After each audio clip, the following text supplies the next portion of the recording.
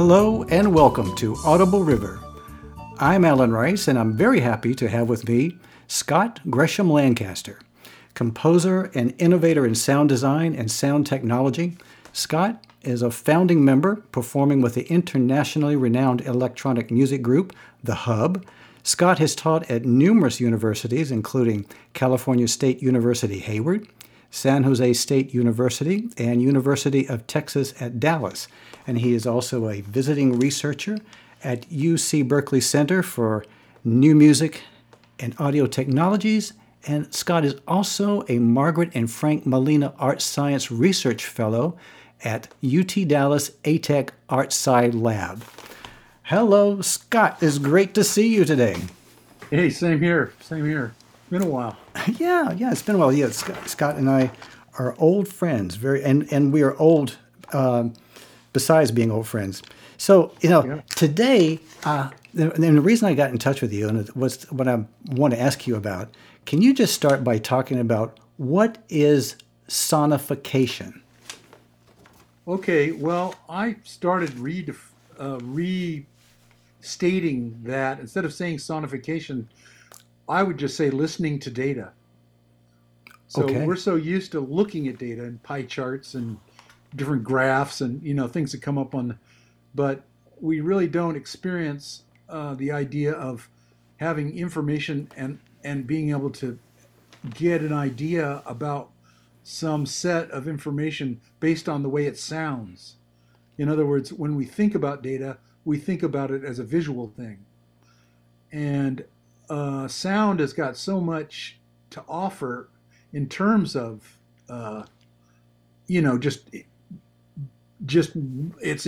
it's loaded with info. You can tell, just by listening to something, that there's all sorts of things going on. You can detect little details. And even if it's not music, just if it's a sound, if it's the sound of a bus going by, you can tell whether the bus has squeaky brakes or, whatever. So things are packed with information, and data is information, or actually data might have information in it. So is there a way of using sound to get to that information? Now, the weird part, and the reason why it's not so popular, is that there is music. And so, and John Cage sort of had the famous 4 minutes and 33 seconds where whatever sounds are happening become the musical piece. So now there's this no barrier between, what's music and what's sound. There's like this kind of weird nebulous area for some people, and other people, pretty much everybody knows what music is. I mean, it's got a beat and there's notes and stuff like that. But as soon as you start taking data and fitting it into the music realm, and making it play melodies and harmonies and stuff, then all of a sudden you have all the problems of, well, what style is that music in? And as somebody, I don't listen to that kind. Now, this sounds like the kind of crappy music I hate that's on, Atari drum machines or whatever. I mean, and so then you get into the whole cultural problem of music itself. But to back up, listening to data is what sonification is. Now, the problems that just trying to do that entails end up being way more than you would initially think, just from my little convoluted explanation there. Well, it sounds like you obviously have a lot of experience with it. So how long have you been working with, listening to data? Okay, no, you can say sonification. I just use the listening to data thing to just sort of get people in the ballpark of what we're talking about. Right. It could be, it sounds like some kind of scientific term, which I guess it is, but it really is a little bit simpler than that. It's just it's like you have a bunch of numbers, and you could put them on a pie chart. So, but what would they sound like? And if you're going to do that, how would you make those numbers sound? And there's like really, literally millions of ways of doing that. And then as soon as you do it, it at least becomes sound. And then you get into this threshold about music that I was kind of discussing. But I started, that's an interesting question because, I've been involved in electronic music. My 7th grade science fair project was a theremin. And a theremin, is that the little thing that they use in to make those weird noises like space noises and things? My most famous theremin solo is the Ray Milland in The Lost Weekend. Whenever he has a craving for alcohol, you hear a theremin and Good Vibrations. the Beach Boys tune has got a theremin in there. Uh You huh. know, Okay. it might actually be a Moog rhythm controller, but anyway, that's a technical detail. Yeah. The bottom line is the theremin. It was a kind of a simple circuit that was designed by Leon Theremin in Moscow, and I got to meet him. He was 91 years old. It was like 6 months before he died. Wow. He came to the East Bay of San Francisco, San Francisco Bay Area, and to Mills College, where I have a long affiliation. I used to be the technical director there at the Center for Contemporary Music and stuff. Anyway, I got to talk to him, and he told this great story about he had to show the theremin to Vladimir Lenin in Really? 1921. So he was like, he was like probably 29, he's like 22 years old, 21 years old because he's an old guy, and he goes to show. And he wasn't sure if he was going to be, executed, or he didn't know what was going to happen because things were weird, but Lennon really liked it, and then. Well, anyway, theremin's an interesting. He made this instrument, and the distinctive thing about it is that you don't touch it.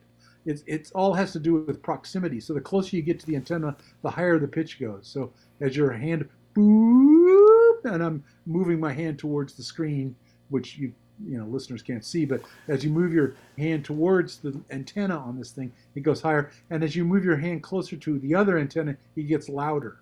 So it's a combination of just moving your hands in space. Oh wow. Now just to get back to the sonification thing, that's a sonification of movement. It's only on a two-dimensional thing. It's just along a line. Well, it's sort of three-dimensional, but basically the net effect is just how close. It's a proximity detection, right? But it is turning the distance from your hand to the antenna into a sound. So that's a sonification of movement. And so Actually, yeah, go ahead. You said you did that. You did this when you made one in your seventh grade, like a science project. Yeah, my science fair project was that, and then my senior year of high school, they bought a Moog on my request. It was like at Ravenswood, which was this. They were integrating this high school in East Palo Alto. I grew up in the San Francisco Peninsula, and so they bought a Ravox tape recorder and a Moog synthesizer, and I worked there. And I had gotten invited over to the Mills Center for Contemporary Music. So while I was a senior in high school, I was going to Mills and studying with Terry Riley and different people at Mills. And I saw, this is a long way around, just to say I've been at it for a long time. So that here we're talking 1970, I think 1971, something like that. But there was a guy, Tom Zarakis, who took a philodendron plant and hooked up a lie detector machine to it, and then took the voltage that was driving the needles on the lie detector and had that play a Buchla synthesizer. And he told everybody in the audience, now this is like at the height of the hippie thing, right? So, the audience was very susceptible, whole earth catalog, that kind of thing. And everybody, he told them, use your psychic ability and influence the sound that the synthesizer is making because of the changes in the plant. And so everybody in the audience was just riveted and trying to psychically change the plant on stage. That was pretty impressive. And so, that was my first exposure. And that again is sonification, taking what we would call, on a human, the galvanic skin resistance. On a plant, I mean, it's a galvanic something. I mean, it's the change of conductivity of the plant, of the philodendron's leaf, mm-hmm. and turning that into a voltage, and then the voltage is changing some of the many variables that can change on an analog synthesizer. And it's just been a series of experiments like that. I mean, I can go through the years, but it just seems like I've always been doing something where there's data or numbers being generated by something, and that's being turned into some sort of musical event. And so the hub, which you mentioned, was an interactive computer music network group. And the hub, what it is there's 6 of us, and we each have a computer, and we send information back and forth to each other, depending on the piece. I mean, I can play some pieces for you to demonstrate this, but basically you take some number in from when we're using MIDI. For those that I don't know if anybody in the audience knows what MIDI is, it's called a musical instrument digital interface. That's what MIDI stands for. And you have these channels. So the way we set it up is, if I got something on channel 2, I know it was John, and it would. And if I sent something out on channel 2, it would show up as channel 6, which he knew was me. And so we could transfer notes and could control information and that kind of stuff. And then we would have these different compositions based on the fact that we could do that. And so there were no keyboards. We were just like passing information back and forth. So, and this was starting in like 84, 85. So that's the beginning of what they call interactive computer network music. So you were pioneering on this at that time. We definitely were way ahead of what. I mean, this has kind of turned into laptop music, and it's more dance oriented and stuff now. The stuff we are doing is much more kind of avant-garde and far out and stuff. But yeah. Yeah. So Scott, do you have any examples you'd like to throw at us today? Let's see. Yeah, let's see. That's a good question. Let's see if this will work. I think just give me a second. I got to look it up here. Yeah. Here's a piece called Hot Potato. Okay, you remember the child's game Hot Potato? Yeah. Where you throw a beanbag to somebody and you pretend like it's a really hot potato and you throw it on to this person. Yeah. Well, that's basically what this is. You throw a note to somebody else and they get it, and they can transpose it.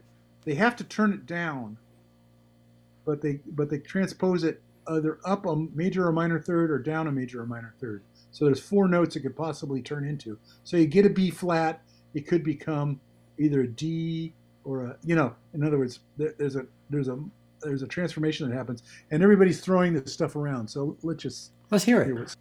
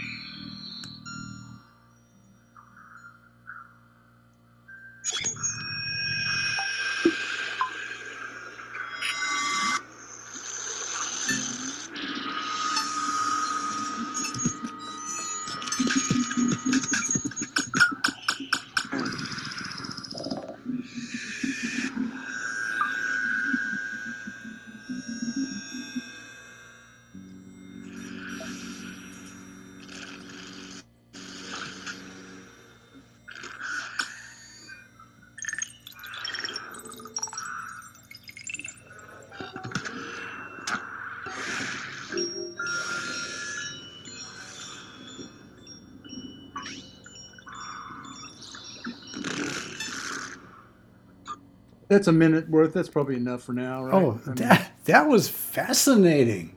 That really was. It's pretty interesting stuff. I should say that's from a live performance from a week-long seminar we did in Cuneo, Italy, and that's in this cathedral in Cuneo.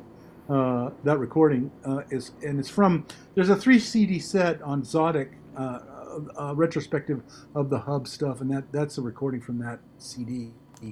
That is. On Zodic, TZD. John Zorn's labeled Zodic. So your pieces, when you perform with the Hub, you have. Let me see if I get this right. So you have sort of like rules that you're playing by, but and then you may call the piece by those whatever those rules are, but the piece itself, as it's performed, could be different every time. Am I understanding that correctly? Well, that's an interesting phenomenon that happens. They're sort of different, but they're not. I mean, because the rules, kind of constrain it into this zone. So Hot Potato always sort of sounded like that. I mean, it would depend on what electronic instruments were being played and stuff, but it always had that kind of density that you're hearing there. That sort of was based around that sort of thing. That's amazing. So do you have something else you want to share? The Hub, the Hub stuff. Let's hear another Hub piece. Yeah, okay. Okay, there's a famous composer named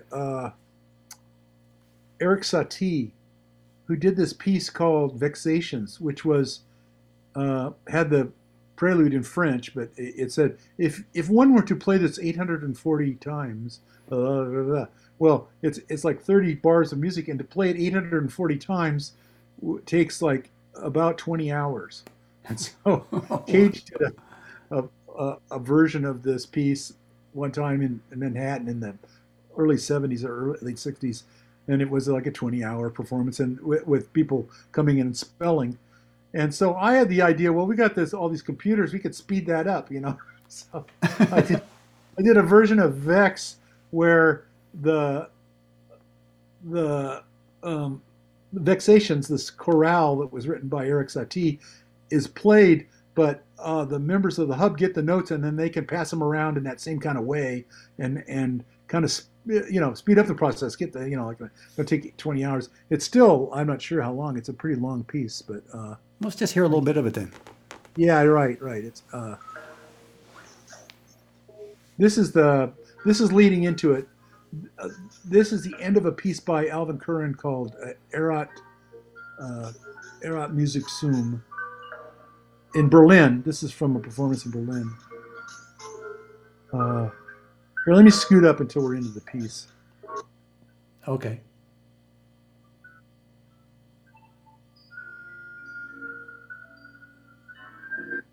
It's kind of a nocturne. Mm-hmm. Can you hear that? Is it too soft? Oh no, I can make adjustments. Yeah. Wow. I don't know what's going on here.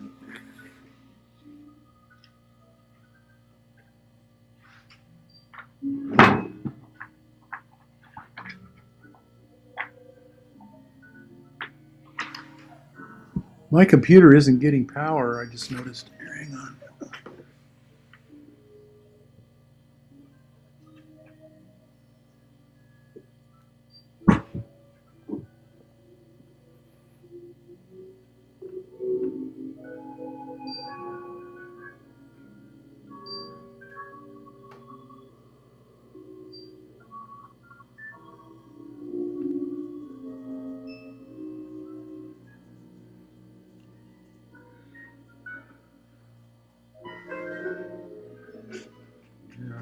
Definite technical problem here. That's the life of an innovator, right? Yeah, right. No, I mean, it's just a stupid thing. My laptop isn't getting power. The music is coming through.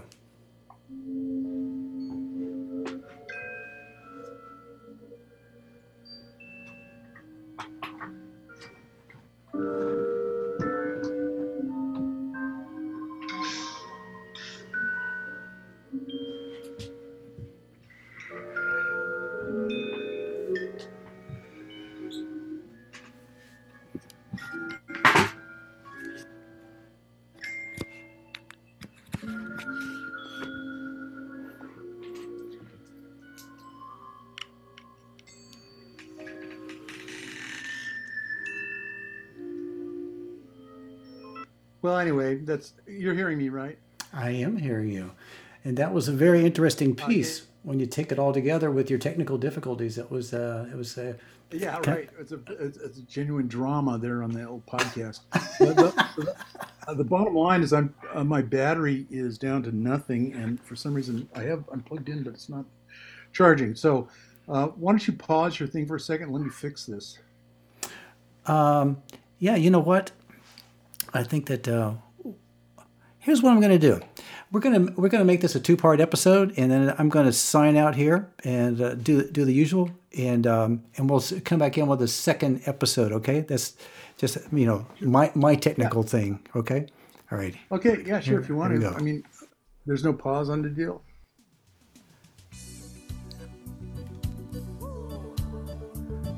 Okay. And that is all for this episode of Audible River. Stay tuned for part 2 with Scot Gresham-Lancaster.